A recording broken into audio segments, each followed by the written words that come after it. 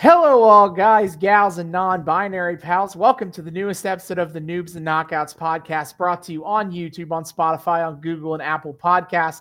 I'm Austin. I'm a knockout. Watched a lot of wrestling. I'm David. I'm a noob. Haven't watched nearly as much wrestling. And hey, Austin. Guess what? Guess what, Austin? Yeah. It's Holly Jolly season, baby, and Santa came early this year. I guess Santa it is. came early this year.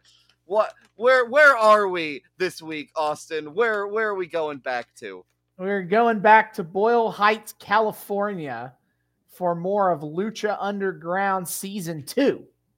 That's fucking right. And I had a present dropped in my lap by the big man himself, related to this to our return. The big guy, Ryback. The big guy, Ryback. Absolutely. No, Mick Foley. Okay. Sorry. Yeah, before he got run over by a sports car. Right. So it correlates to this episode. Let's see what's in the bag. Fucking depression. Everything is terrible. Welcome to the darkest days of the temple yet, baby. Holy shit, everything's fucked up. Textually, the darkest days of the temple. True. Not metatextually, we're doing great. Metatextually, it's ho ho ho and a holly jolly too, baby. But textually, yeah. Oh shit, things are not. Oh shit, what the fuck? What? There's a guy. It's a monster. What? There is a bigger dude now. We had a big dude, and now he's a bigger. We have a bigger dude.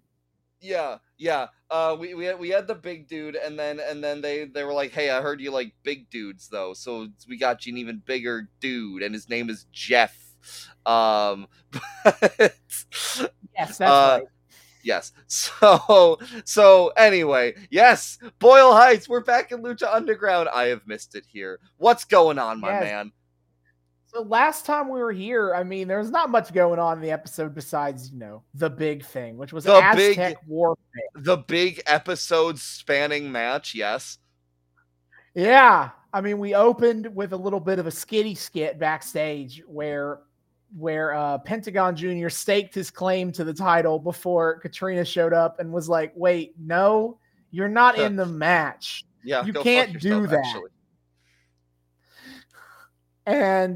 And Pentagon was like, I'll remember that. Cero Miedo.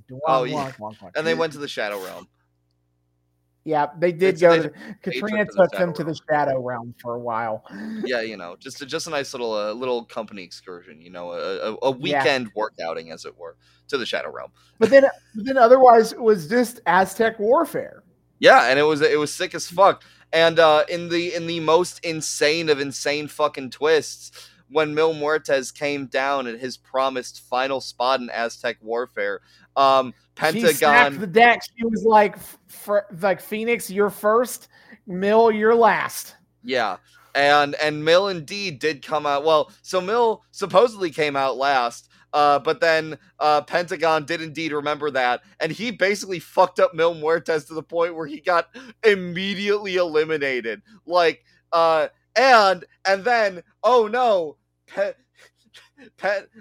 Mil did not, in fact, come out last. Dario Cueto shows up. He's like, hey, Katrina, you thought you stacked the deck. Well, I stacked the deck. By adding I added another person. I added a 21st entrant to the fucking Royal Rumble Aztec Warfare. And out comes Matanza Cueto, the Eldritch being. And he gets to show it as he beats the last 9 competitors in the match and wins. Wrecks everybody's shit immediately, and it was awesome. It was such a cool thing. We go back and watch our last episode about this. I was about to say, I think we did more, it. But our breakdown of that, we were both kind of floored by how masterfully crafted that final few minutes of Aztec Warfare was. It was really brilliant. It really takes you and the audience on a ride of new guy comes in, he hits a bunch of cool moves and eliminates a lot of the riffraff that was still kind of left around. The mid card still hanging around the match. Joey Ryan's brilliant scheme was to handcuff himself to the guardrail so no one could eliminate him, and Mill just ripped him out of the handcuffs. Yeah. And so it's like, it's cool and great. And then like Mill starts also bodying like all of your faves. Well, no, not Mill, Matanza. Matanza, excuse me. Yeah. Matanza starts bodying your faves, and the crowd starts getting this like, okay. Oh shit. That's the thing. Very like, Phoenix, oh shit. Phoenix almost immediately gets eliminated by Matanza. So the new champ, this ray of light, ray, no pun intended, this ray of light in the temple is just snuffed out immediately. And it's just fucking downhill from there. It works its way down to Rey Mysterio being the last man, having entered second in the match in his debut in Lucha Underground, and like everyone's pulling for him, and he gets close, but he still does not pin Matanza. Yeah, I'll have to get used to that. Yeah. And so Matanza, the different BBG. They had to name them both M. So Matanza Cueto, the monster, is now the Lucha Underground champion. Yeah. Damn, I can't believe they put that guy over. I bet he can't even cut a good promo. God damn. What kind of name for a champion is Jeff anyway? And if have someone fired for that. I sure hope somebody got fired for that. Outstanding. So yeah, shit's fucked, guys. Yeah, it's not great. No. After 2 weeks ago with such a big triumphant, like, we have conquered the darkness, when all of Katrina's guys lost their belts, and now suddenly, oh shit, there's a new monster in town. Yeah. This episode, this fucking show really fondles your balls for a second. They're like, oh, things are gonna be okay again. Nope. Yeah, the rug gets pulled out directly from under you, but it's really well done. Like, the way in which they kind of toy with your emotions is actually like really brilliant. And I think it does a good job at kind of keeping us invested. Because it didn't like come out of nowhere. This is the thing that's been building up to. And Dario seemed to like kind of have a pseudo face turn at the very last second at the end of season 1. So him coming back only to be the supreme motherfucker again is like, he feels like the conquering hero, and then it's about to get 10 times worse under his new regime. It's really brilliantly done. And I don't got anything funny to say, guys. I'm just really legitimately excited to see like where this goes. One of my favorite things about covering Lucha Underground is us like kind of taking a break from like a lot of the like we'll still riff and we'll still joke, but like we kind of take a break from a lot of the kind of like, you know, snarky whatever, and we get to just kind of break down what really good wrestling storytelling looks like. Yeah. And I feel like this is about to kick into like even more overdrive than we've somehow already been in. I'm just fucking excited. This is going to be so good. Yeah. So, you know, we don't have time and to do a breakdown of all the individual plot stuff that went down in Lucha in Aztec Warfare 2. You know, we'll bring it back up as we get there. Give us views. Give us listen. Go watch the episode, or we'll talk about it as it is relevant. We crave your engagement. We feed on it as we feed on it as Matanza Cueto feeds on poor innocent jobbers. So tonight we're gonna watch season 2, episode 10. Next, the first episode back after Aztec Warfare 2. It is appropriately titled El Jefe is Back. Oh shit! Very straightforward, very to the point. Yes. So as we have usually done for these episodes, is I will read the description, because I consider that the spoiler-free version of a preview. You know, because it's the same. If you were watching on a TV guide, this is what they would write and tell you what the episode. We're getting the legitimate El Rey experience. by doing this. Yeah, so Dario Cueto returns to the temple and makes the champion defend the Lucha Underground Championship. So right off the bat, we are getting a Matanza Cueto defense. He said, listen, you big hulking son of a bitch. You may be my brother, but you're going to be a workhorse goddamn champion.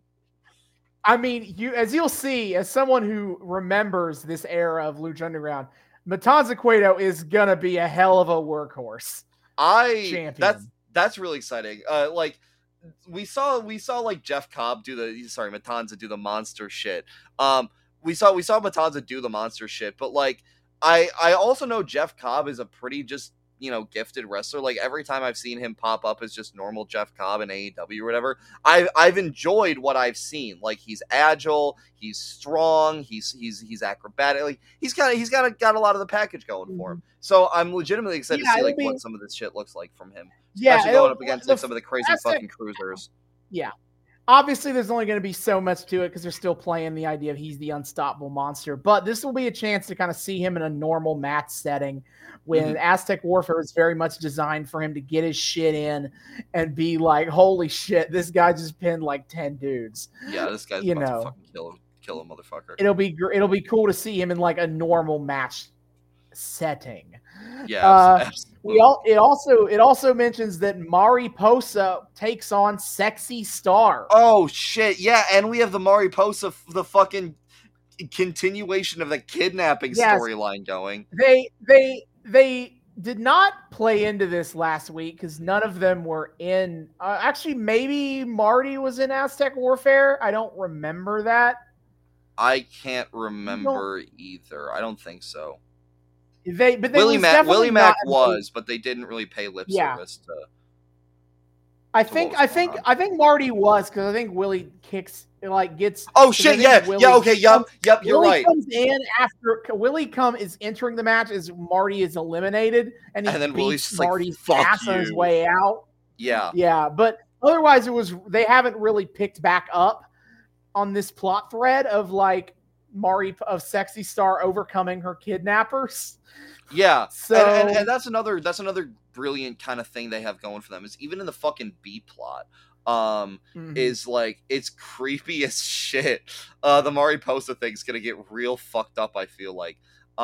So like they just everything is just it's welcome to the temple. Everything sucks for everybody now.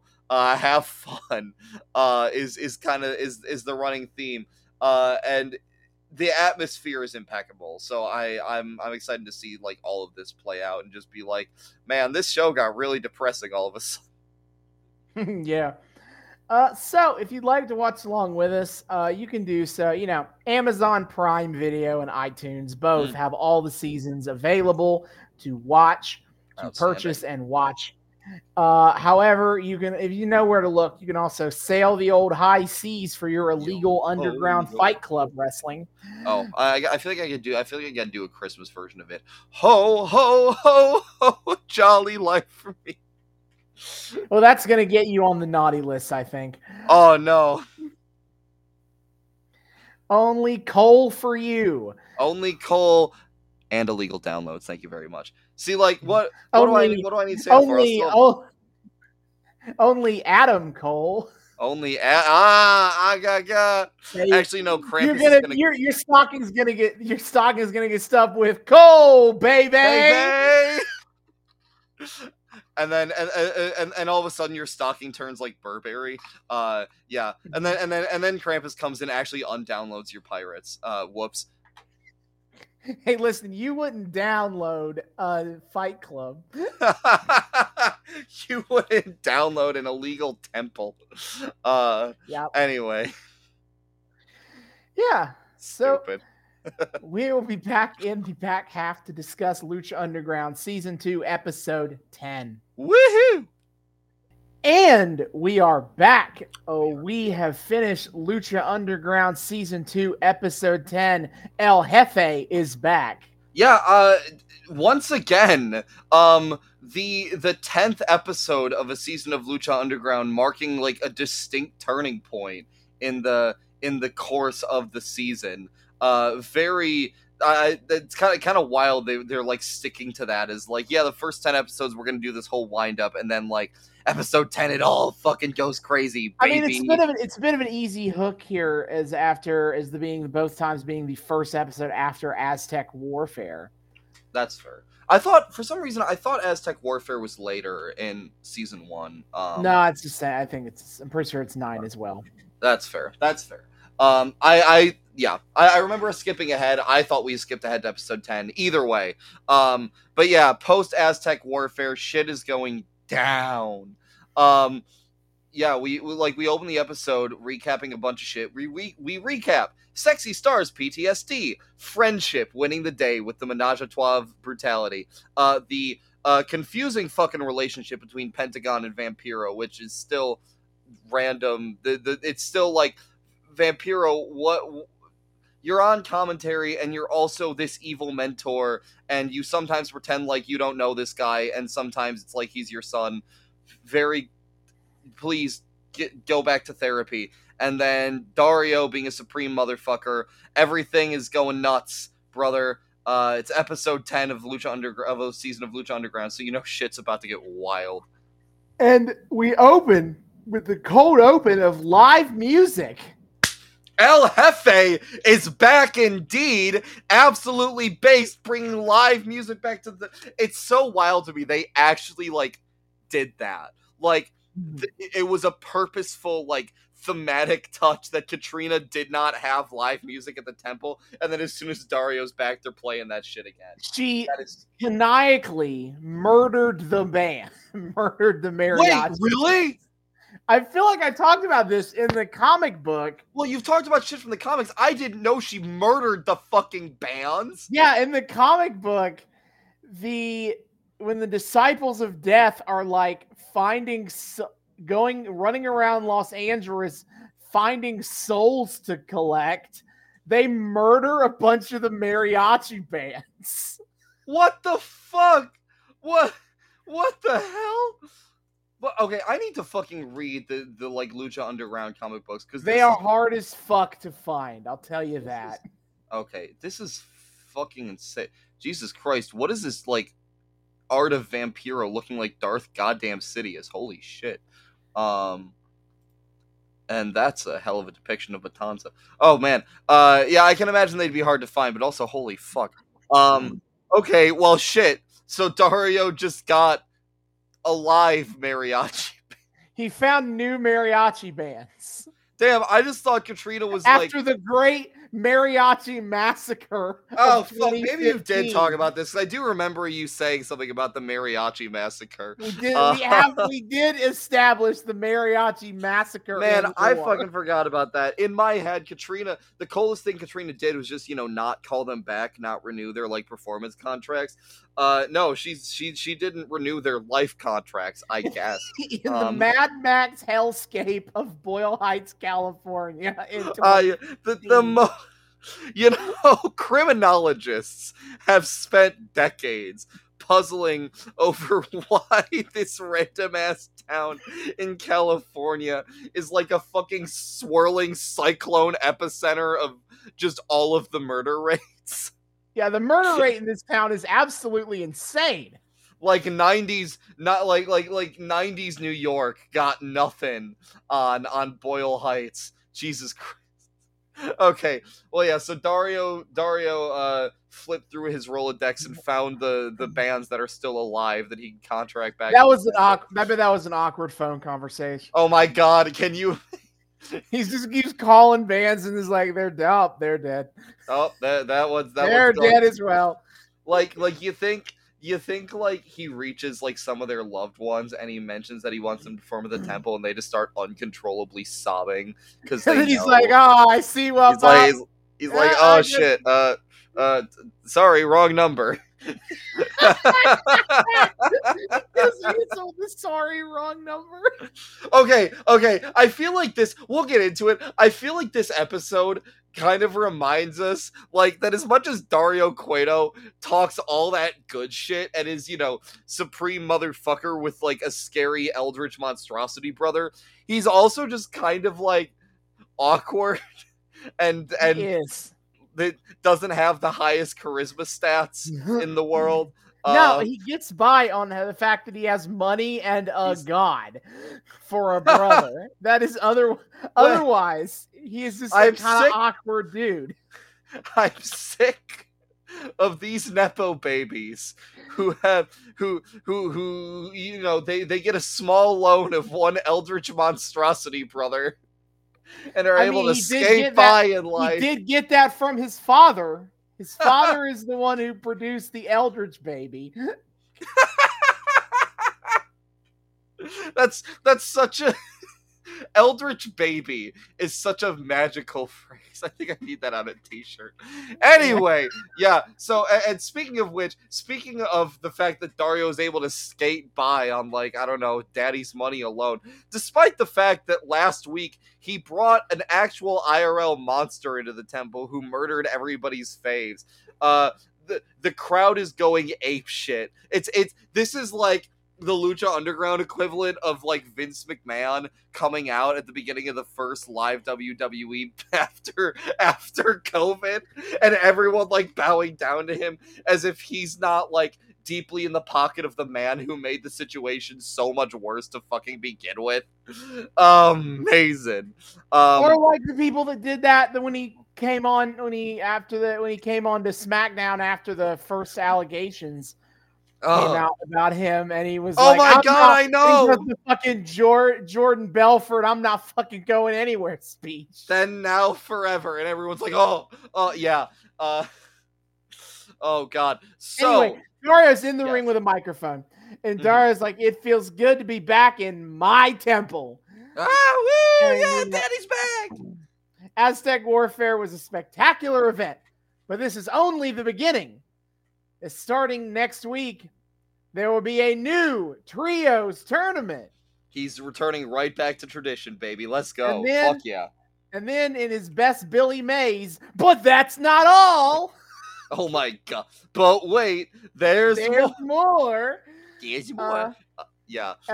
As he has the number one contender for his brother's championship. He has a brilliant idea, but we'll never know what it is because Pentagon Jr. interrupts at this point. Okay. So Pentagon, I think, has new music by this point. And also, it sounds like he was played in live by Chingon, the band that was, like, there that night. And the thing is, it wasn't even, like, a full theme song either. It was, like, some, like, 20-second ass, like, Seinfeld intro music, like the Pentagon Jr. like bam bam bam boom boom. Yeah. He barges into the apartment like Kramer. Yeah. I'm out. Yeah. So Pentagon is like actually he goes, wait a minute, bastard. Yeah, bastardo. Yeah, absolutely. Pentagon is like, I didn't even compete last week. I wasn't involved. And Dario says, maybe it's because you're not championship material. Yeah. Dario says, Penta, you're a B+ player. And then Penta's like, your throat is a B+ player, and starts choking Dario. Correct. Pentagon demands a match tonight with Matanza. Will you bring him to me? And he goes, no. Says, no, heart emoji. And then Penta immediately just pulls Dario down and puts him in the arm break position. Yeah, and love this detail that, like, the microphone is still strategically placed on the ground, like, right in front of Dario's mouth, and he's like, ha, did I say no? I mean, yeah, absolutely, brother, you got that. That's what I meant. Yeah, it's and Dario immediately starts regretting his life choices. He's like, wait a minute, was returning to an underground fight club of deeply unstable weirdos actually a stupid move on my part? No, also though, If I had a nickel for every time that Pentagon Jr. threatened to break the arm of an authority figure to get a match that he wanted on this season, I would have 2 nickels, which isn't a lot, but it's weird that it's already happened twice. I mean, to be fair, I think it's weird that it hasn't happened more. I'm surprised that Pentagon Jr., arm breaking extraordinaire, has not invented authority figures to threaten with arm breaking. So he can, one of the more valuable things we don't really see on screen that Vampiro has taught Penta about is backstage politicking. I don't know. I think Pentagon should learn to rely more on the soft skills and not like physical coercion. I don't know. Well, personally, I would respect, if I was that authority figure, I would have far greater respect for someone threatening to break my arm than, someone just saying that doesn't work for me, brother. Like, I appreciate the originality here. But yeah. So anyway, we go to commercial and we come back. We get the womp stinger, and then the live band fires up again because now for the actual introduction for the show. The first match of the night. Oh, Matt and Vampiro, yeah. Well, I did know that Vampiro, when Matt brings up the methods we just watched Pentagon go to, Vampiro's like, that's what you got to do for opportunities. You got to grab them by the throat. Yeah, again, backstage politicking, the most important thing that Vampiro has taught Pentagon. Vampiro's like, and then if they don't give you what you want, you just walk the fuck out. And Penta's like, I want to break their arm. And he's like, that works too, brother. You also brother. Yeah, that's an option. Yeah, but first match of the night, baby. Melissa Santos take it away. She announces Johnny Mundo and Taya versus the Crew -1. Cortez Castro and Mr. Cisco. Yes, true. Which is I wrote wild ass and heel versus heel shit up in here. Well, yeah, except like for some reason, because this crowd has no principles morally ever. No, they don't. They're cheering Johnny and Taya at first, and I'm like, okay, so I guess they're the de facto faces of this ? Sure. This Matt Striker out of context line of the night. How do you steal nipples? Yeah, okay. No. I need to analyze this, okay? This was fucking like avant-garde poetry. So Cortez Castro and Mr. Cisco comes out, and Vampiro alleges that these two men have known each other essentially since infancy, which we know as the viewing audience is not true, unless Cortez Castro has been balls deep in this sting operation since he was a literal baby. No, here's the better idea. Here's the alternative idea is that they were bros for real, and then he became a cop. Oh no, the ultimate betrayal. See, I'm here for the baby cop idea, but I do like the top 10 anime betrayals angle as well. Yeah. We can each have our own fantasy booking here. But sure. Vampiro alleges that these two have known each other effectively since infancy, and that they were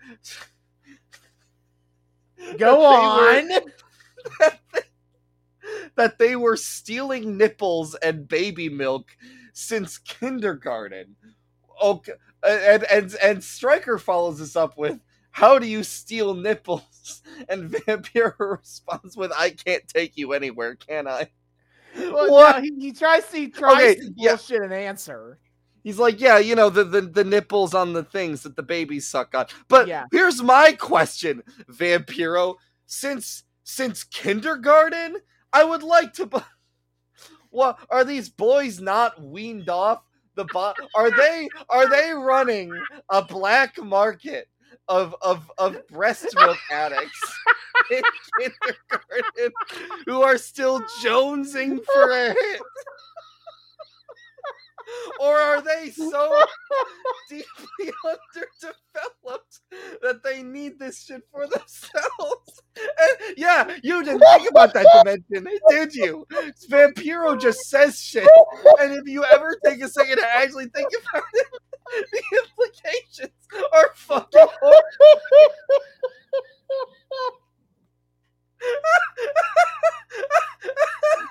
Yeah, that's actually why why they got Cortez Castro as a baby. They're like, we need someone on the inside to bust this kindergarten breast milk black market rate. And who better to get than one of the kindergarten?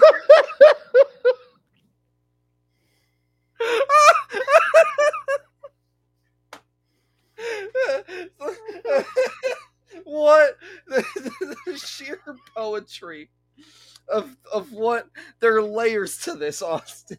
You keep peeling it back and it gets more and more fucked up every time. Oh boy. This deserves an entire college course to study just this little exchange. So anyway, this match was nothing.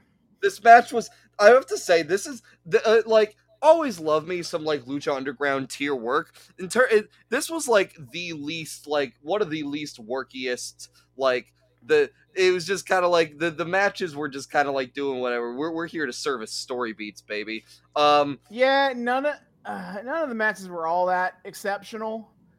There's one I really enjoyed, but we'll get to it. But this match I was hoping more from. Yeah, I wanted to see heel versus heel shenanigans. And well, and nobody does any shenanigans. There's this weird running theme really. Of, like Johnny tagging himself in and out, and like the crowd is like ooh when he does that, and Taya looks like too pleased about it when it happens, but then like nothing comes of it. Like nothing ever will. I'll tell you that. Wait, really? No. Fuck off. So, dude, Vampiro has one line where he tries to like get across the story in one line of commentary when he goes, "Am I the only one in the building who realizes John doesn't want to get in there and help out?" Well, except to which I wrote, I hate DAE posts. DAE? Does anyone else? Oh, that's fair. Reddit posts where it's like, does anyone else insert opinion that there's always some other fucking person who has? Yeah. The most obvious, does anyone else, like, fuck. No, well, it's weird, though, because he also, like, he does help. Like, he's not just tagging in for glory. He is putting in, like, some work. But, like, and also, like, to be fair, the first time when he tagged himself in, like, Taya kind of was getting her shit rocked, so he was like, yeah, all right, I'll fucking take care of it. Yeah, the only time that really comes across is, like, when Cisco hot tags in Cortez Castro, and Johnny, like, parkour rolls over Castro's back and tags in Taya and just bounces. Yeah, that's like Johnny being on some coward shit. I don't know. It's not. The match doesn't have anything really interesting going on in it. The commentary note I'll bring up is Stryker, mentions that Johnny Mundo tries to go for his finisher. The end of the world. But he goes, the end of the world, and in today's political climate, so I guess Stryker is likening this match to the slowly brewing build up to the 2016 presidential election, I guess. When would he have filmed that? I guess it doesn't matter. 2015. That doesn't matter because it's clearly ADR. Like, that's easy ADR line. Okay, filmed in December 2015, aired in March 2016. Yeah, so like we're in the build up. So Stryker just randomly throws in there the 2016 election. That's great. Cool. Outstanding. But like also weird moment where like Johnny saves Taya from getting pinned and then starts acting like he's the legal man. But we don't have too much time to think about that because the real reason for this match happening. I'm a machine. I'm a machine. Cage is here because he just really doesn't like that Johnny Mundo. Yeah, though. So Cage starts coming down the stairs and Johnny like literally cowers in fear. He backpedals he is on the side of the ring closest to the stairs.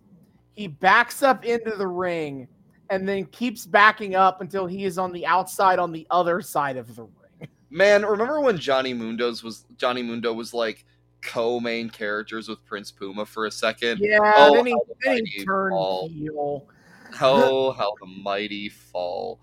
Anyway, While Johnny Mundo stands there, paralyzed in fear or whatever, the crew hit the Psycho Realm, which is, I'm pretty sure, is pretty much the same thing as FTR's move, or close to it. Oh, it is FTR's move. I don't think that's what they call it, but that is FTR's move. Yeah, they call it the Psycho Realm. I did write that down, but it is. I thought it was the Shatter Machine / Big Rig.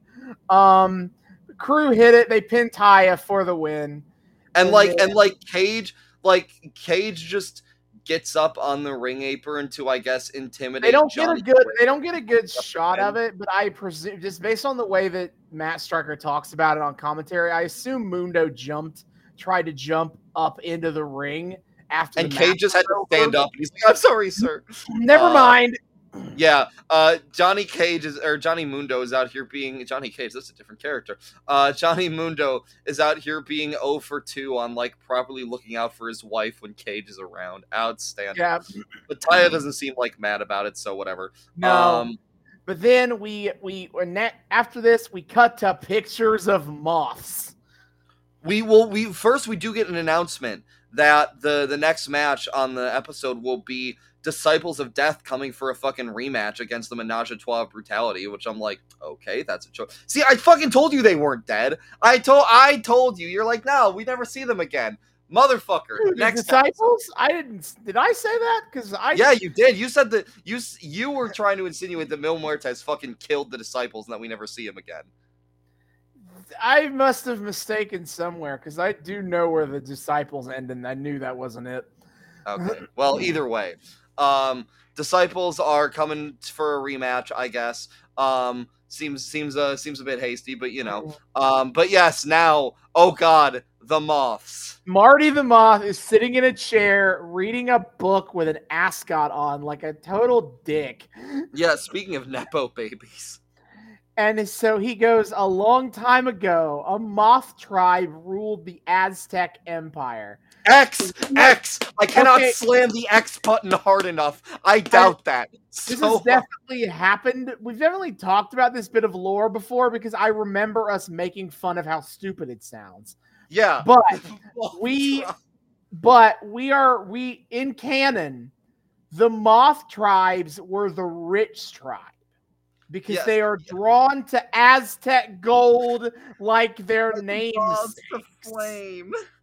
It's the stupidest fucking justification. But yeah, Marty in his full Nepo baby getup, he's like, yeah, I'm fucking rich. And we like get these flashes of what seem like actual real personal pictures from like the Marty's life. Like maybe even pictures of like our man like in the shoot world, like for real, just like pictures he has of him around like wealthy. So it's like him by a sports car, him like in front of a mansion, and then him just drowning in boobs for a brief second. Did you catch that? No, I missed the boobs. Yeah, it was like the one frame of like amongst all these pictures. It's just like him like with boobs swirling around. I'm like, what the? Hold the fuck up! What? Wild. So, anyway, Marty is like, when you possess what others want, they get jealous. That's it. The Poors are just jealous of the Poors. He's our scumbag. And he's like, they knew that their wealth would bring war, but they had a secret weapon. And at this point, and we to understand, they've been cutting back and forth between Marty and the house and just random luchador NPCs. No. To say that, Austin, is doing a disservice. No. We are looking at the fucking Aztec luchador mafia. Motherfuckers getting out of a black car in full, like, black suits and also luchador masks. Of course, the Lucha Mafia, as they say on the streets. Lucha Mafia. As, you know, a thing that's real. Yeah, of course, the Lucha Mafia. That's right. Oh, my God. So Mariposa walks up behind these dudes and starts whooping their asses because, as it turns out, Mariposa is a inherited title for the greatest warrior the Moths had ever seen. Yeah. And it's at this point we find out that Mariposa is just like a fucking like super powered super villain, because she just starts murdering motherfuckers. She breaks the neck snap thing. Yeah, to a dude. Steven Seagal neck. She fucking Steven Seagal neck snaps one of these motherfuckers. Her viciousness became legendary, and the Mariposa mask was passed down over generations, and now the deadliest Mariposa of all wears it. Yeah, so I guess Mariposa is like also, so like if we're looking at, we're up to 4 monster heels in the temple right now. Well, I guess Penta's kind of a little bit more of a monster face at this point, but we are up to 4 just like insanely powerful motherfuckers in this temple. I guess it makes sense why his sister is named Butterfly. That doesn't make a lot of sense when you said it, but now it's a title. Okay. Yeah. Well, I mean, it was more the fact that it's, but also, couldn't it also translate to moth? So like either way. Yeah, either way, it's not a real person's name. Yeah, what I was getting at. It is very on the nose, of an insect, but apparently it's a title.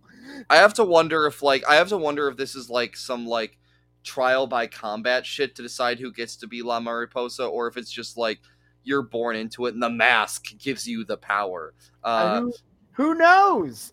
But also, then, Mariposa is it just me?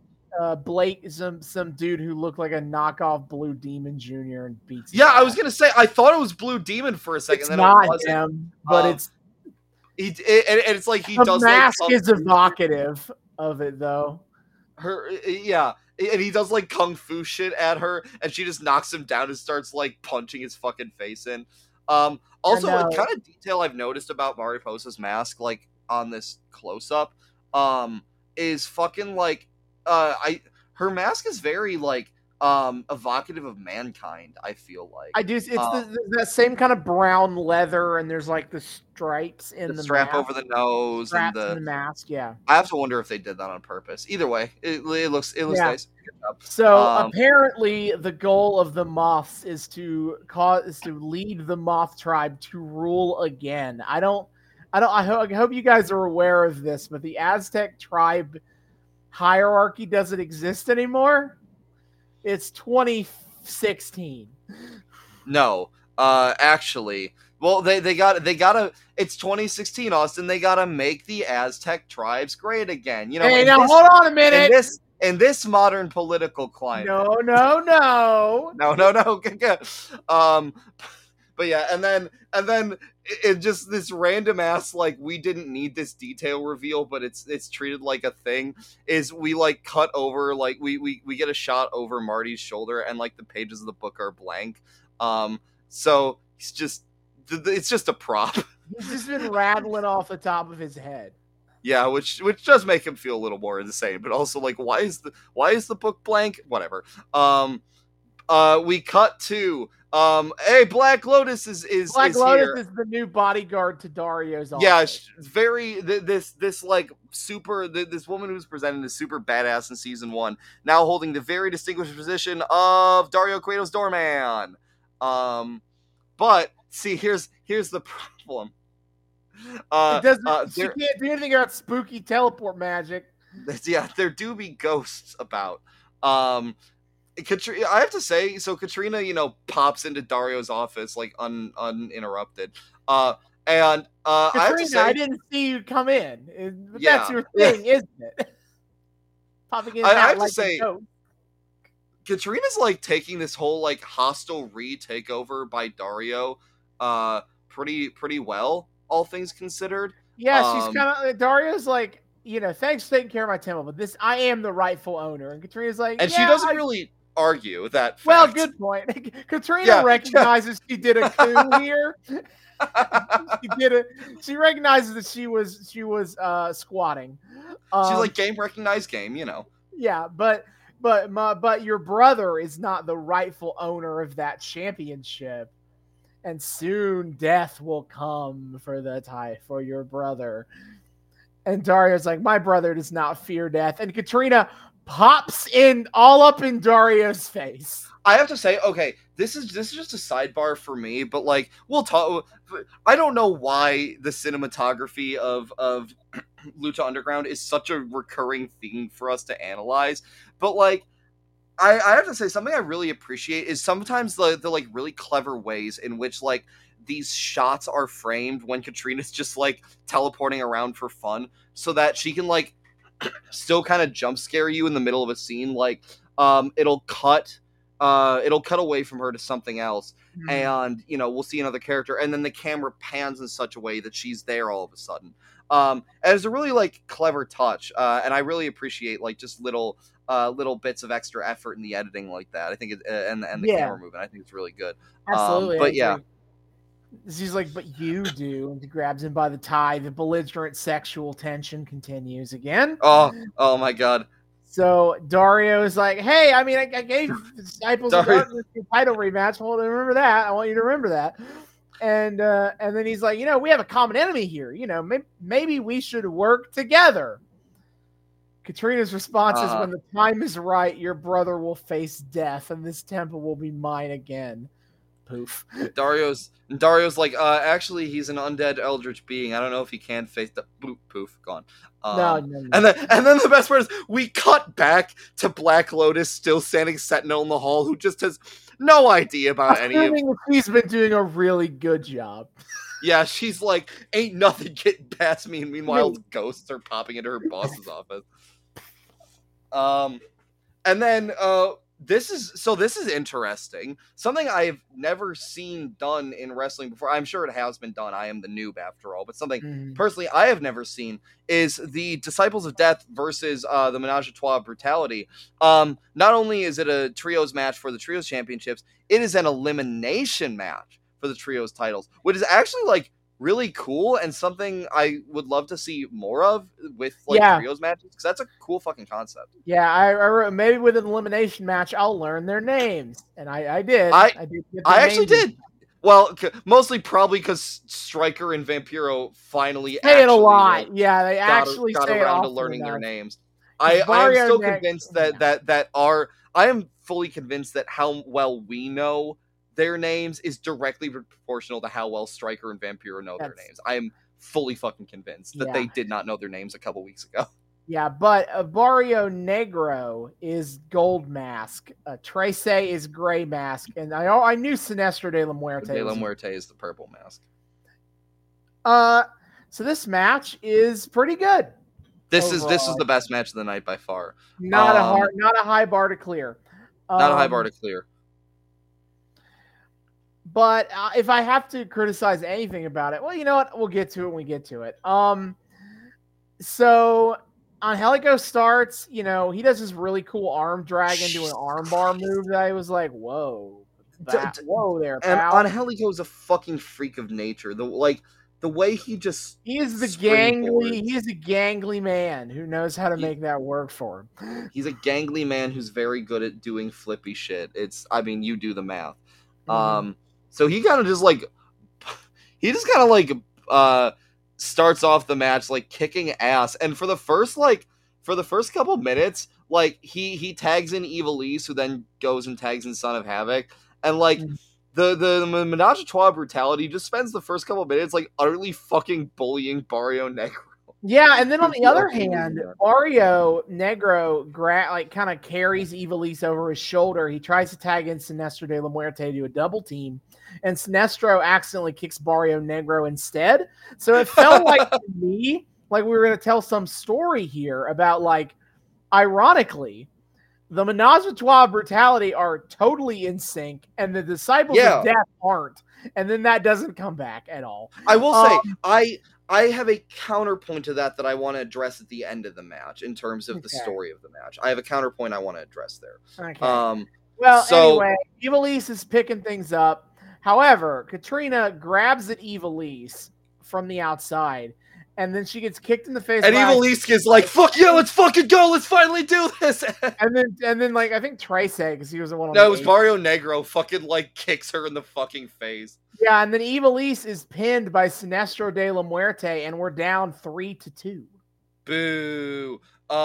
Tracy quickly becomes the legal man and proves himself to be the Marty Jannetty of the Disciples of Death. Yeah, I mean, just failing to do anything. Yeah, I mean, the Disciples are in control for a couple minutes, and then Angelico gets tagged in, and Angelico beats all their asses, and then hits the Fall of the Angels, which is basically a buckle bomb. Oh my god, it's so insane. And then Tracy is pinned, and it's 2-2. Yeah, rip in peace. Yeah, again, Tracy is the least valuable member of this team of indistinguishable zombie men. But yeah, so Stryker reminds us that the refs are explicitly told to be more lenient in high-profile matches. These fucking insane people. Does high-profile matches in the Temple now mean all of them? All matches. There are no... Look, man, we have the most, like, bloodthirsty followers. Like, GCW hasn't been invented yet. The freaks who enjoy that shit had to go somewhere first, okay? Yeah. I just bought tickets to GCW today, by the way.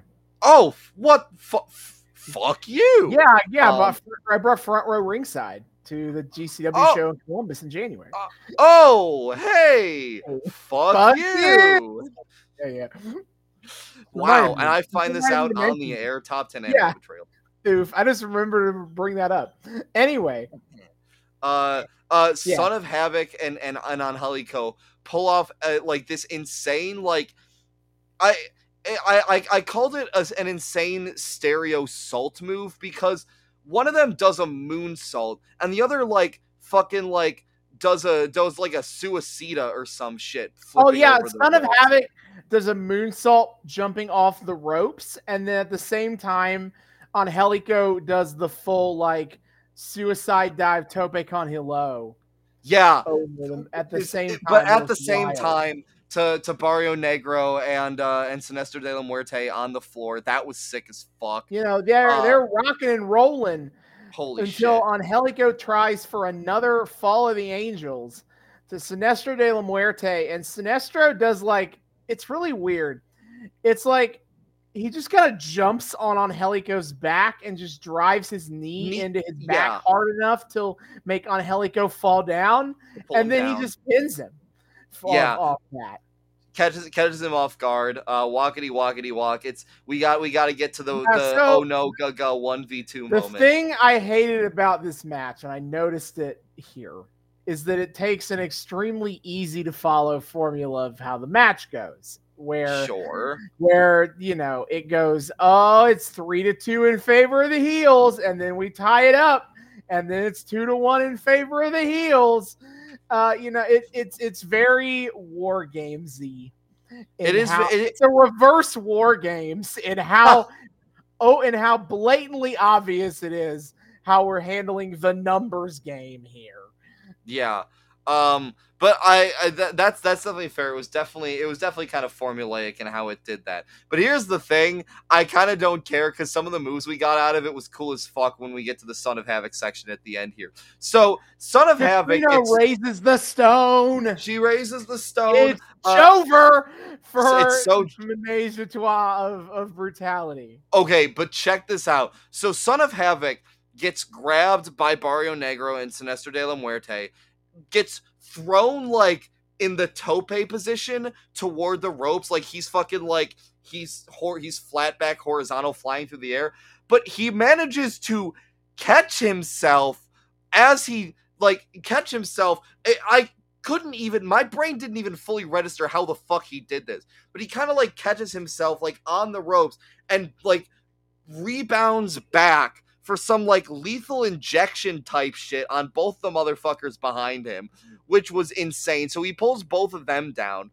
And then you know, Son of Havoc really proving. And then his move to pin Barrio Negro is he does. Well, no. But first, excuse you. Son of Havoc proves himself to be the most talented fighter in any tag match ever, because he avoids, of course, the most powerful move in all of tag team wrestling, the double clothesline. Impossible. But I will say, I didn't mention this, but like there were a couple times twice in the match where like the disciples set up a double team move on Helico, and I thought at least once they would do like malfunctiony at the junctiony, and they don't. On Helico, just blocks it with kicks both times. Yeah. That I was like, oh, okay, that's kind of cool. Yeah. But yes, then this move was insane. Please. Yeah. So Son of Havoc is on the apron. And both guys both the disciples are kind of bent over in pain here. Son of Havoc does a double back stomp where he basically jumps off the ropes onto Sinestro's back and then frog hops over also onto Barrio's back as well. And then he lands all in one fluid motion. He lands on the ring and then does a standing shooting star press to Barrio Negro and pins him, and we are down to the final two. Yeah, my man on some Mario shit here, just jumping off one enemy to get to jump on top of another enemy. Woohoo! Yeah, I'm pretty sure I'm pretty sure that's exactly how he sounds. Well, I guess some of him would be, "Wahoo! Look at me, I'm Son of Havoc." In his like voice that. In his voice that is somehow not pitch shifted down is just naturally like that. But yeah, and then on the outside, Ivelisse takes out Katrina. Yeah, because Havoc goes up to top to kind of finish Sinestro de la Muerte. Katrina knocks him off the top rope, and then in runs Ivelisse as Stryker yells, "The bitch is back!" And then she super kicks Katrina. And then Son of Havoc hits a suicide dive and then a moonsault for the win. Yes, all right. Done it. They have. And okay, so this is where I will bring up my counterpoint to what you were saying earlier, because the thing for me is like I don't kind of love like doing hasty rematches like this, especially if they just come the fuck out of nowhere. Like if you get like a major dub over like an enemy. And then the enemy's like, actually, want a rematch? Fuck you. Like it's kind of the reason I don't like the WWE like rematch clause shit for world titles. However, and plus, like part of the story of the last time they fought was how definitively owned the Disciples of Death. Like it wasn't close. That was kind of the point. Is that they finally united together and kind of kicked their asses. Yeah. I will say for this, like, it serves as kind of like, I guess I kind of forgot like how definitive the last one was. I thought the last one was like more of a war. With the I thought maybe I'm remembering it wrong, but like it felt to me like not necessarily a squash, but like we're the better team. Like, yeah, we're no more bullshit, no more dysfunction. We're the better team. I feel like I do remember like DOD giving them some hell. I guess I'd have to go back and rewatch it because I remember it still being kind of a war for them. Like it was still triumphant and we still saw them come together. But to me, what worked for me, at least with how I remembered how things played out last time, was like this felt like the definitive like this is menage a trois brutality at their absolute strongest. Like after fighting what I remember to be an absolute war with the DOD, like this time it did feel like they had a lot of like epic ownage of that. Like even to a greater degree, like this is the definitive, like even when like DOD is winning the fucking numbers game, they're able to pull some sneaky shit to get a one-up on the good guys. Like the good guys they're just so insanely like in sync and also and like powered up that even that shit is no big deal for them. This is their like defiance moment, and it's like it's the ultimate like disgrace of the DOD of like you guys aren't even a fucking threat anymore. You guys are just down to being putties. Which with Dario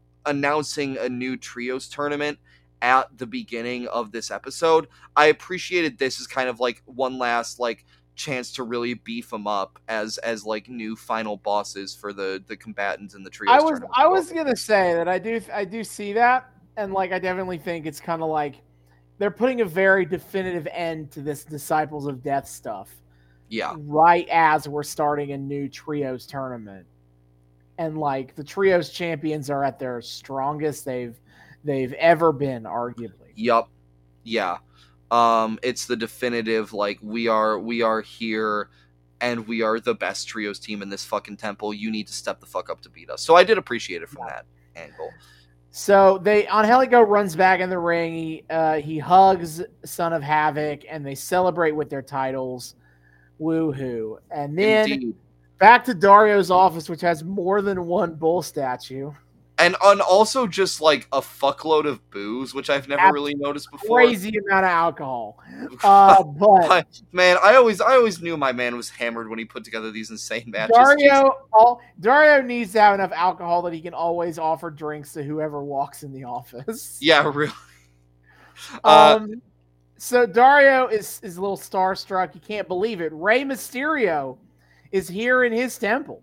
Yeah. Rey is like, I'm here for El Dragon Azteca. And Dario's like, well, yes, it was great seeing him in Aztec Warfare. That's right. And Rey's like, no. I'm here for El Dragon Azteca, my mentor, the man who came into this temple and never came out. Yeah, Rey Mysterio. Dario goes, I know nothing about that. Yeah, okay. Rey Mysterio is here to fucking conduct mob business with Dario Cueto. I love like Rey Mysterio being in on this whole like luchador mob like fucking faction war shit. I love that he's in on this. And so like when he's not just like hanging around in the upper mid card of WWE, he's like a fucking like luchador mob boss essentially. So he's like big leaguing Dario essentially, and you know, he says something about Dario's brother and the fact that you know, last time Dragon Azteca was here. He says the Dragon Azteca is dead, and he's pretty sure that Dario's brother is responsible. And Dario goes, my brother had nothing to do with this, which is technically true. No way. I thought it was Black Lotus that killed him. Oh, you're right. It is. Yeah. So it's technically true that his brother had, but also Dario, again, charisma mod of 0, maybe even in the negatives, is like he still is clearly like sus as fuck. He swears on the gods. He goes, I swear to you and to the gods that my brother had nothing to do with what happened to him. Yeah, very specific warning. Yeah, so fucking like, yeah, like Rey mentioned El Dragon Azteca, and Dario just immediately starts sweating. No, Dario's goes like, hey, I mean, you know, the beef between my dad and El Dragon Azteca, that's in the past. We don't need to dig that up. Yeah, and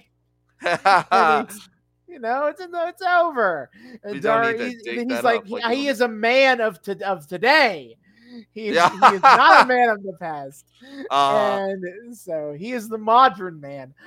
So Dario says he was impressed with Rey in Aztec Warfare, and it would be his honor if he and El Dragon Azteca Jr. competed here in this temple, as long as they both agree to leave the past in the past. Oh yeah, no, Rey, you can absolutely be all underground, but only if you promise to never ask me any tough questions about the mob hit that he had nothing to do with, that I had nothing to do with. Please, again. Don't talk about it ever again. Never ask me about this ever. And then you can get your fancy Rey Mysterio's hashtag all underground graphic. It's fine. Yeah. So he pours a drink for him and Rey accepts the toast to Dragon Azteca. Indeed. Pour one out for a real one. So, cut back to the ring. Sexy Star has, I guess, decided she's gotten over her PTSD enough to fight Mariposa. I did write, though, Sexy Star in her saddest black ring gear. True. So, although she is in all black. I highly suspect that Mac had more to do with this decision than Sexy did, because Sexy's clearly still like fucked up, and Mac's like, "Come on, girl, you can do this." And it's like, and Mac is like the only way to get, and Mac is like the only way to get over your trauma is to literally fight it. Yeah. What? Mac would not make a good therapist, is what I'm getting at. Yeah, man, I just really I have a great sense of, you know, you need exposure therapy to your fucking kidnapper. Yeah, Yeah, we really gotta work some cognitive behavioral therapy when it comes to these irrational fears you have about your kidnapper. Right, yeah. It's all in my new book. It's all in your head, Sexy. It's all Fear is all in the mind. My God. So this is a terrible idea, but they're doing it anyway, I guess. And Mariposa is accompanied by Marty, who's in his shitty ass yellow t-shirt. I love that he still dresses like some incel mark, even after it has been established that he is actually rich as fuck. Well, this is him like this is like his like role playing, right? This is how he gets over the guilt of being like a nepo baby fail son is he dresses like a neckbeard? Yeah, it's his version of like what the motherfuckers in Rent do, where they're like, we're actually poor hipsters, despite the fact that we have access to all of our parents' money always. Ooh, that's a good point. Good thing Marty's not trying to make a movie about poor people. Well, no, he's just trying to help lead a mob war. So much more respectable. Mm-hmm. But anyway, so match begins, and dear listeners, I'm sorry to report that the greatest Moth Tribe warrior in all of history is a Mike Green in the ring. The thing is, she's really kind of not. I don't know, man. In the sense that cheerleader Melissa has been an active wrestler since. Fuck! That is cheerleader Melissa. Fuck! I forgot about that. She debuted in 1999. So. It's not that she is green. It's that she is a little bit. She's not quite the athlete that you might want.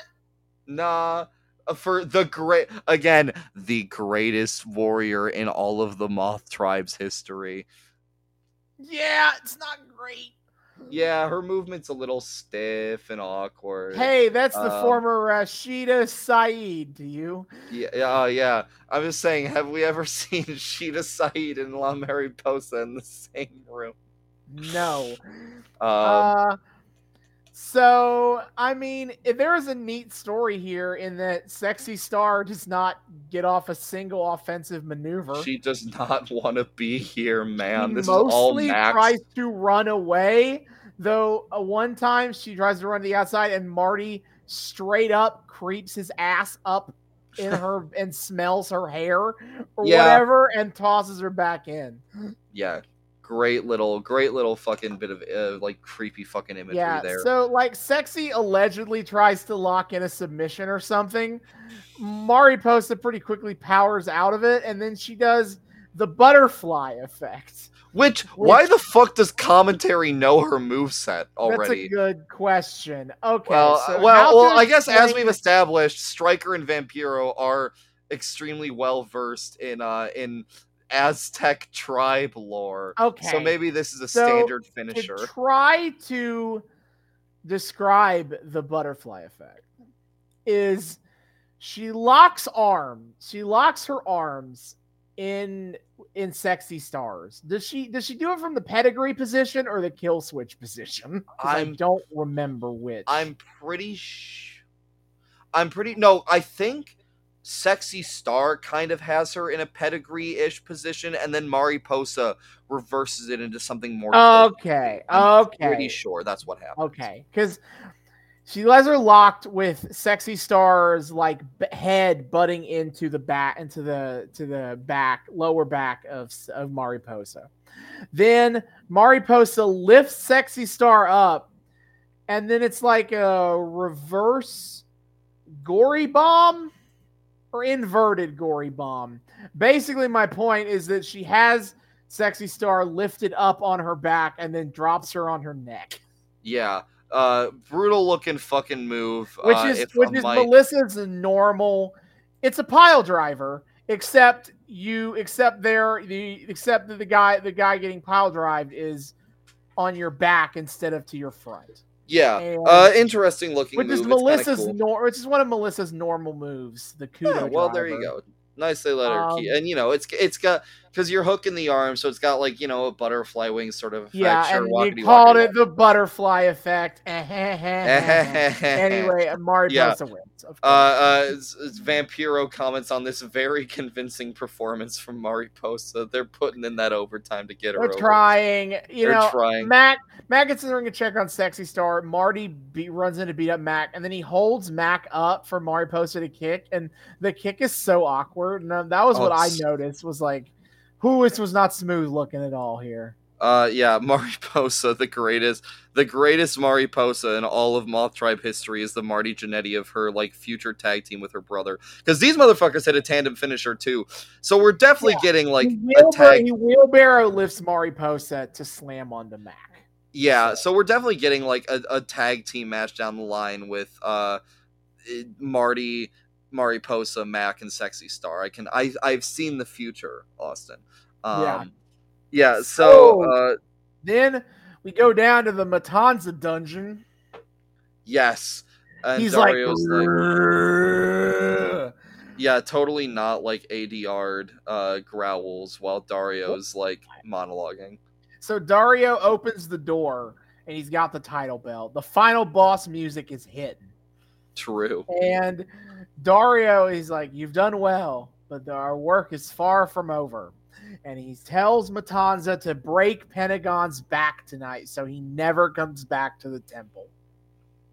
Yeah, he's like, he loves to break arms, so break his fucking back. Just bane him while you're at it. Yeah, so it is time. Penta comes out for the match, and then Matanza comes out for the match.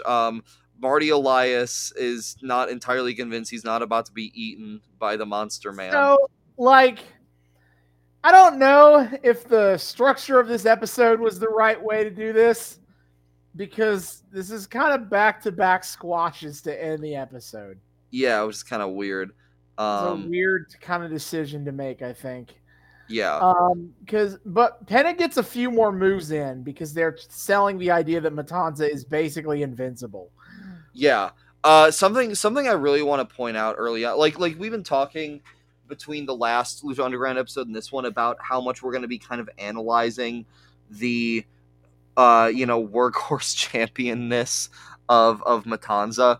So something I want to kind of now that we're in an actual match of his and not just like him fucking murdering people during Aztec warfare, I want to the first big thing of him I want to highlight is that Jeff Cobb does a really good job here at giving Matanza like this sort of mindlessness in how he presents himself in the like he does a great job at kind of having that kind of horror movie villain monster zombie or like Jason or Michael Myers shit where he's like he's slow, he's lumbering, he's very clearly strong. Like he does a good job at making like each footfall of his as he walks feel like it has like fucking weight to it. And he's just a little bit unfocused in his gaze. Like he's not all entirely there until he gets a murder target in his sights, and then it's just actually you are the only thing I have focus on until you are dead. Yeah. So he does so the physicality with Matanza off the bat is brilliant. Jeff Cobb is embodying this character insanely well. So that's really cool to see is like, again, we talked about this with the structure of his match last time, but feeling like this proper like fucking horror movie monster. Very well done on his part. That was awesome. Mm-hmm. Like, so Penta opens with some of his normal strike combos, like the kick to the back of the thigh, doesn't work. Super kick does nothing. Yeah, really using his agility to his advantage. He does his like lung blower. Knees to the back, and Matanza just immediately gets up. And Penta's like, he literally does like the like arms shrug, like he's like, that usually works. So and then after that, Matanza just throws Penta around the whole rest of the match. Pretty much. Yeah, so he throws Penta to ringside. And he's just going at the back. We are selling the idea that he's trying to hurt his back. True. Real bad. I am surprised we don't get like the Bane the Bane image. I would have loved to see that. I feel like they should have done that. Fuck it. Right? They should have done the Bane image. But Matanza, he throws Pentagon through the wooden chairs where the crowd sits. Vampiro starts freaking out on commentary about like Pentagon might being hurt. He's very concerned about his son's well-being. He is. Matanza throws Penta into the guardrail, and he like rips at Pentagon's mask. They are really pushing the idea, and to be fair, they're kind of right, that we have never seen Pentagon this vulnerable and this downbeaten. No, we haven't. Like, this is fucked up to see, because Pentagon was one of the monster heels of season 1. Like, it was Mil Muertes and him. It was those two. And now he's kind of a face just because he's so like insanely violent. It's solely just because people love the guy, not because he's and because the Cerro Miedo pop is like Miedo, insanely easy and fun to do. Yeah, but he's not. He's an anti-hero-esque kind of character at this point. Yeah. And he is just getting annihilated. Entirely. Matanza keeps tossing him around. He rips a bit at Penta's mask, which, you know, Penta has for the most part gone like, I can't remember if he got his mask ripped at all in his fight with Vampiro. I don't think so. Not really. Yeah, so Pentagon has gone over a season without his mask being jeopardized. He's had it too good for too long, I say. His brother is constantly getting that mask ripped. But yeah, well, it's funny now, because, like, removing, like, Penta's mask is, like, this poor man cannot keep his mask on his head to save his goddamn life. Well, you know, it's like, it's that funny thing about Lucha Libre, in that it is the most, like, sacred thing ever. And so, like, also that means all the heels go for it for the cheap heat. But it's just fucking him. Like, in the year of our Lord 2023, like, from what I've seen of him in AEW, that shit has happened to him so much more than it's ever happened to, like, Phoenix or any other fucking luchador on AEW programming. This man. So the fact that he's gone for over a season without his mask being in jeopardy, I say no more. Thank you. Thank you, Matanza, for letting nature heal a little bit by jeopardizing. Matt started with a really good line of, like, you can almost feel the fear in the chants of the believers. Like, the whole time they're going, like, Cerro Miedo, but, like, also there's a lot of Miedo. There's a lot of Miedo happening here. Un poco miedo, but, you know, that doesn't quite have the same ring to it. It does not. So, huge suplex to Penta, back in the ring, and then Matanza hits the Wrath of the Gods. Yes, we were talking about that last time. The Tour of the Islands. Tour of the Islands. Yep. It's cute, you know. He kind of rocks you one way and then slams you. You know, he's like a nice cradle. You know, he's like, "Daddy's here. Daddy will take care of you." Die, and so Matanza wins with the Wrath of the Gods, and Marty. And they're trying to sell that. They're trying they're trying to sell that that Penta got legitimately hurt during this. You know, it's still all, you know, a work. It's still a kayfabe, but, you know, on commentary they're like, he's like, oh shit, he's like hurt. Oh no, oh god. They're freaking out. Vampiro runs into the ring to try to check on Pentagon, and then Matanza just backs up into a corner and boots Vampiro in the face. Fuck, man. Yeah, that was so funny too, because Matanza does step back a little bit, and Vampiro's like, "Oh, my son, my boy, look how they massacred." Like, boom, death. Dario is, and then Matanza throws Pentagon back to the outside, keeps beating up on him back until eventually, and then he slams him through a wooden table that was on the announce desk. I'm pretty sure. Well, I don't think it was the announce desk, because there was a shot in the back where you could see, like, the announce desk. I don't think it's that. I think it was just a wooden table, like where production equipment was or something. Oh shit. Either way, death, And then Vampiro's just like, somebody please, God, get a fucking stretcher or EMS something. team gets here and stretchers Pentagon Jr. the fastest that any wrestler has ever been put on a stretcher in history. I have to say, I don't know if this is intentional, but this is some like, it's like poetry, it rhymes shit. In like a funhouse mirror reflection of their Ultima Lucha match. Where this is the last time I've seen EMS evoked in the Underground Fight Club. Penta is put on a stretcher. Last time it was Vampiro who kind of got put on a stretcher but then escapes. No, Penta's put on a stretcher, is fully loaded into that ambulance. They got him in the ambulance. Vampiro rides the ambulance with him. Meanwhile, Dario and Matanza are just celebrating what they've done. Dario just looks really horny over all the violence that is. Now, when he put Penta through the table, Dario like fist bumps. And he's got like the Grinch smile. He's looking over like, yeah. Yeah, so El Jefe is back for sure. El Jefe is rip in peace, Pentagon Jr. Yeah, you hate to see it. So I guess, Penta in the his karma finally came back to bite him on the ass. Now look who's going to the hospital now, bitch. I was almost surprised that Matanza didn't break his arm for the disrespect. That would have been funny. I guess he's already faced one potential like reverse. Either way, fine episode. The work wasn't working as hard on this one. Story wise, though, we got some good shit going for us. I did really like the trios match. Shit continues to kind of go crazy. With the return of Dario Cueto, it's only going to get fucking wilder from here. Yep. So that is the end of season 2, episode 10 of Lucha Underground. Next time, we take a trip to 2006. I think. Okay. Right here. Coming off of WrestleMania, where Shawn Michaels wrestled Vince McMahon. Oh my God.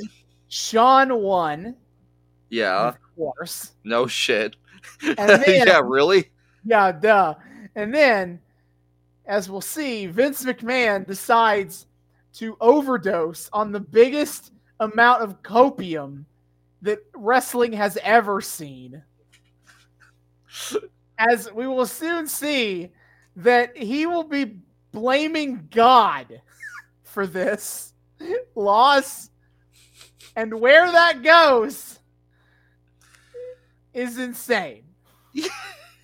All I'll say about that is because it's time to start Vince McMahon versus God. Man, it really is. Sometimes I really need to stop and have it put in perspective of just the utterly iconic arcs that you put us through. Most of these have just been banger arc. Obviously some of these arcs are fucking terrible. A lot of these arcs are actually are bad TV.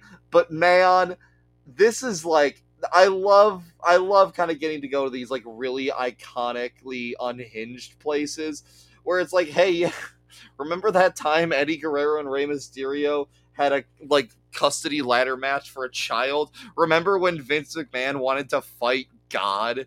I like the ruthless aggression era is such a fascinating period of time where WWE is not in the Attitude Era anymore. Yeah. But they kind of still want to be. And I don't think they really know what to do. That the rest of the world is okay, enough Attitude Era. They're no, please come back. We can get crazier. Please come back. And they really won't let it go until Benoit dies, and then they calm the fuck down for their own. McMahon is mandating the writers take twice as much coke, before they start their brainstorming sessions. Fucking hell. Yeah, so this one excites me on the same level as Ray versus Eddie for the custody of Dominic. The ruthless aggression era storylines are really fucked up. And aside from Katie Vick, which was just deeply goddamn offensive, it really is some like so bad it's good territory. So I'm excited to be dying. And we have Claire Lynch going at the same time in our schedule. Oh man, shit's going crazy right now, Austin. Holy shit. yeah. Oh my god. So I'm very excited to get going on this deeply insane story arc. Anyway. Yeah. That's for next time. Until then, David, hit our plugs. Yes, sir. Dear friends, thank you all so much for joining us on yet another episode of the Noobs and Knockouts Podcast. We are so very delighted to have you here. Returning listeners, viewers, what have you, you know the drill. Thank you all so much for once again welcoming us back into your eardrums, your eyeballs, whatever the hell it is used to consume our content. We're so glad you guys like spending your time with us.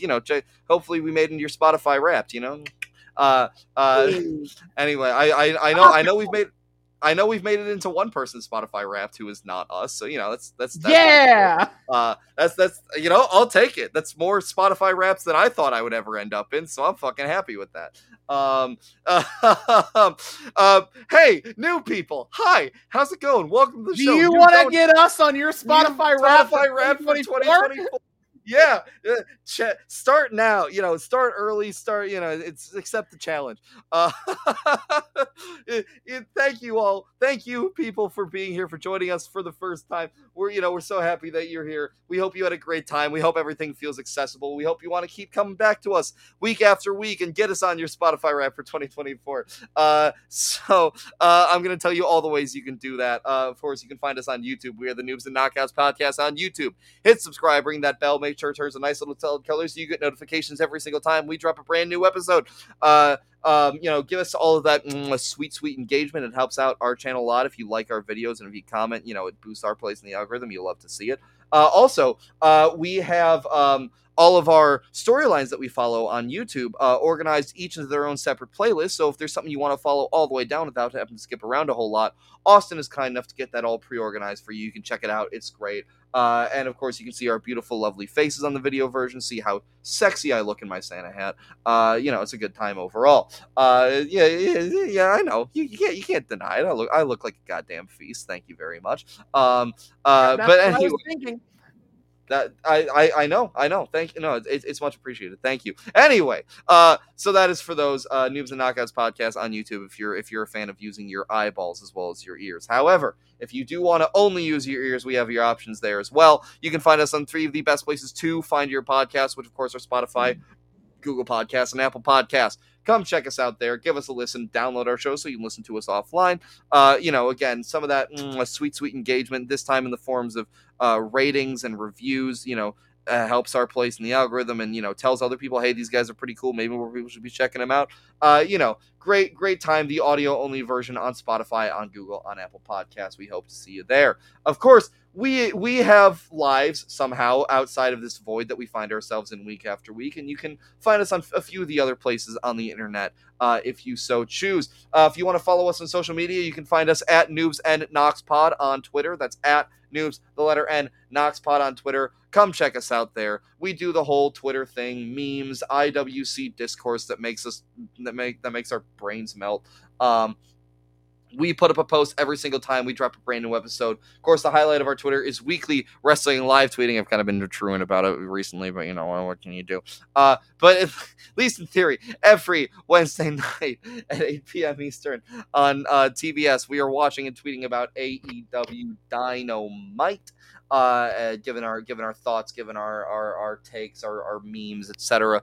And talking all about that good shit. I kind of handle that one. Additionally, because I am a total AEW mark, when I have the time to, on Friday nights at 10 p.m. Eastern on TNT, we will sometimes watch and tweet about AEW Rampage. And of course, on TNT on Saturday nights at 8 p.m. when I have the time, when I have the inclination, we are watching and tweeting all about AEW Collision. Saturday nights are indeed all right for fighting. They're at least okay for it. I've heard many people are saying this, many such cases.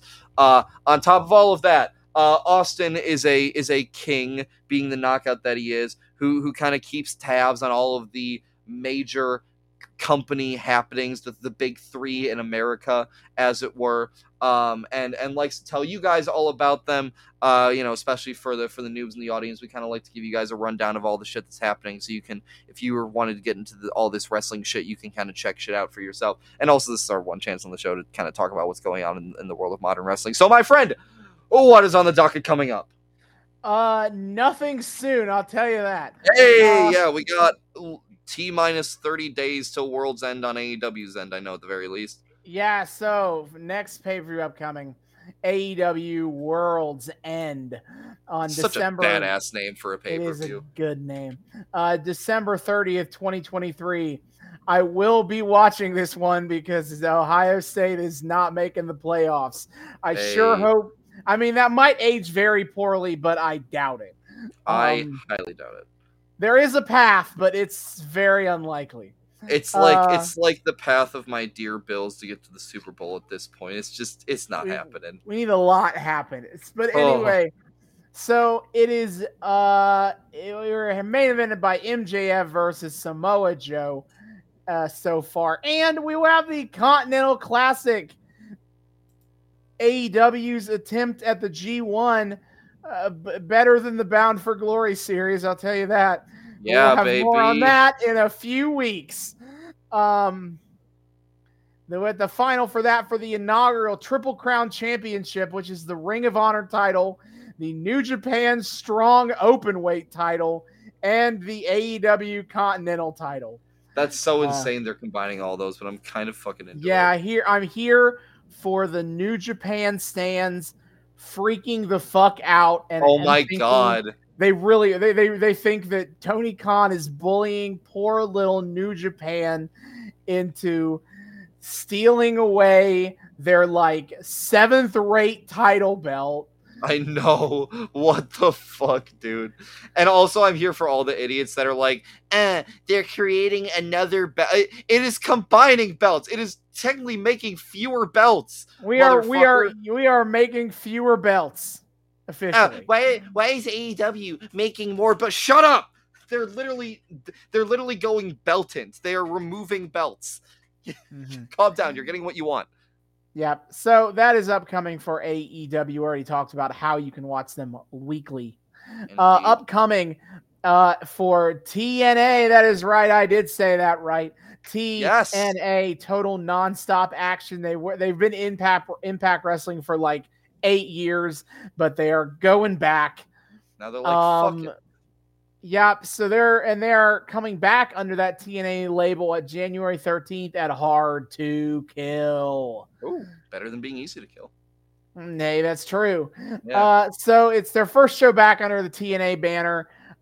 If you want to watch them weekly, I'm not going to say you shouldn't, but let it be known that they're also kind of like they're under this period of like trying to rework their production, really upgrade upgrade their stuff.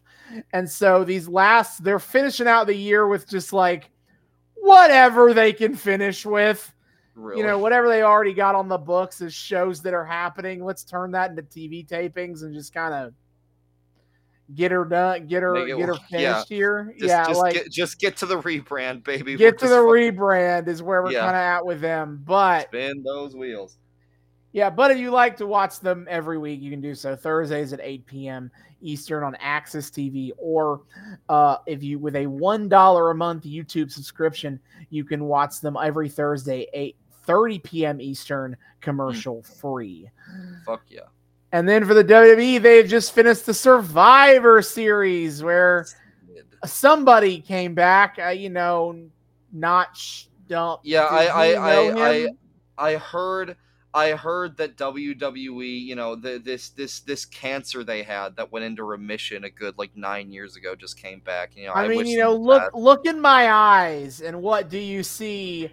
The Royal Rumble upcoming in January. Oh, you motherfucker! That rhymed. God damn it! That was good. Fuck you. Yeah. So, on January 27th. First of all, Raw every week on Mondays at 8 p.m. Eastern on USA Network for now, and SmackDown on Fridays at 8 p.m.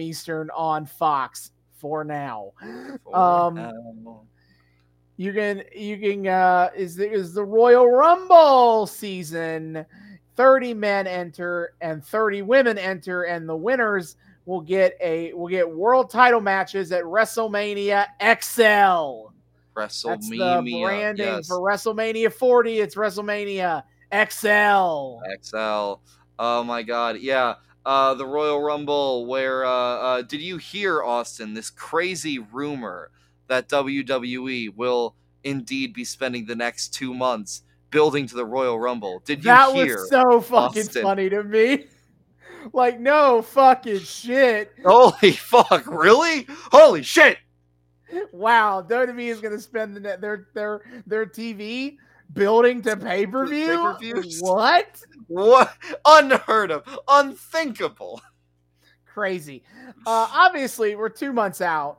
Not a lot has set in stone here besides the Royal Rumbles. But we do know the first entrant to the men's Royal Rumble. And David, it's time. Is it time, to Austin? finish the story. No. There's no way, bro. There's no way, bro. I won't believe it till I see it, bro.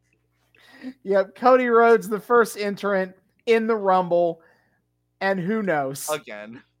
Yeah, maybe. Ref bump, solo, solo interference. 1, 2, 3. Roman retains. Woo! They had to hold out because The Rock didn't accept the match yet, so we gotta keep it going another year. Fucking know. They're trying to play it so coy, like, oh, that's The Rock. He just says crazy shit sometimes. If The Rock ever wrestles again, I might eat a hat on air. Hey man, fucking the SAG-AFTRA strike is over. The window is closed. The window is closed. I know. It does crack me up that Cena's just like, SAG's on strike. All right. Hi Fed. How we doing? What's up? WWE, what's up? But yeah, it is gonna go down in history that the last match in The Rock's career is against Eric fucking Rowan. That's what's history. The history books will say. Man, that is so funny. That will be really funny if he doesn't like step up to the plate to like fight Roman at some point so he can have like a proper final match against look, love me some Eric Rowan, but the fact that was Rock's final ever match is insane. Mm-hmm. Anyway, January 27th on Peacock. So, check that out if you would like. Indeed. So sweet. Yeah, that's everything. All the crazy shit going on in the big three. We like to tell you guys about those pay-per-views, especially, for the noobs. Those pay-per-views can be a really fun kind of jumping on point. Big storylines are wrapping up, new storylines are starting. And you're about to get some pretty fucking good wrestling on all of these in the year of our Lord 2023. So, yeah, be sure to, if you're interested in any of those, check it out. Maybe come join us in the wild, wacky world of wrestling. Either way, you can follow us covering all that shit on @Noobs and Knockouts on Twitter. Of course, you want to get in super long form direct contact with us, you can do that at our email address, noobsandknockoutspod@gmail.com. That's noobs, the word and, knockoutspod@gmail.com. Come say hi to us. Tell us what you think about the show. Request things you want to see us cover on the show. Yell at us for our hot takes or tell us how based we are. Either way, start a conversation, start some discourse. We love people saying hi. We would love to say hi back. noobsandknockoutspod@gmail.com. And of course, finally, if you want to give a bit of, cha-ching monetary support to us for loving our show so much, you have the option to do that on our Patreon. We are the Noobs and Knockouts Podcast on Patreon. The link for that is in our Twitter. $1 a month gets you early access to episodes and a shout out at the end of each episode. Shout out, as always, to friend of the show, the Sugar Daddy, Kyle Smith, for his contributions. We love you, buddy. We hope you enjoy your perks. If you want to enjoy your perks along with our boy Kyle, be sure to give us that good old a little bit of monetary support. Goes a long way over on the Patreon. Just $1 a month, helps out the show more than you would realize. So if you're so inclined, you can do that over on our Patreon. Link for that, once again, is in our Twitter. See y'all next time. Hasta luego.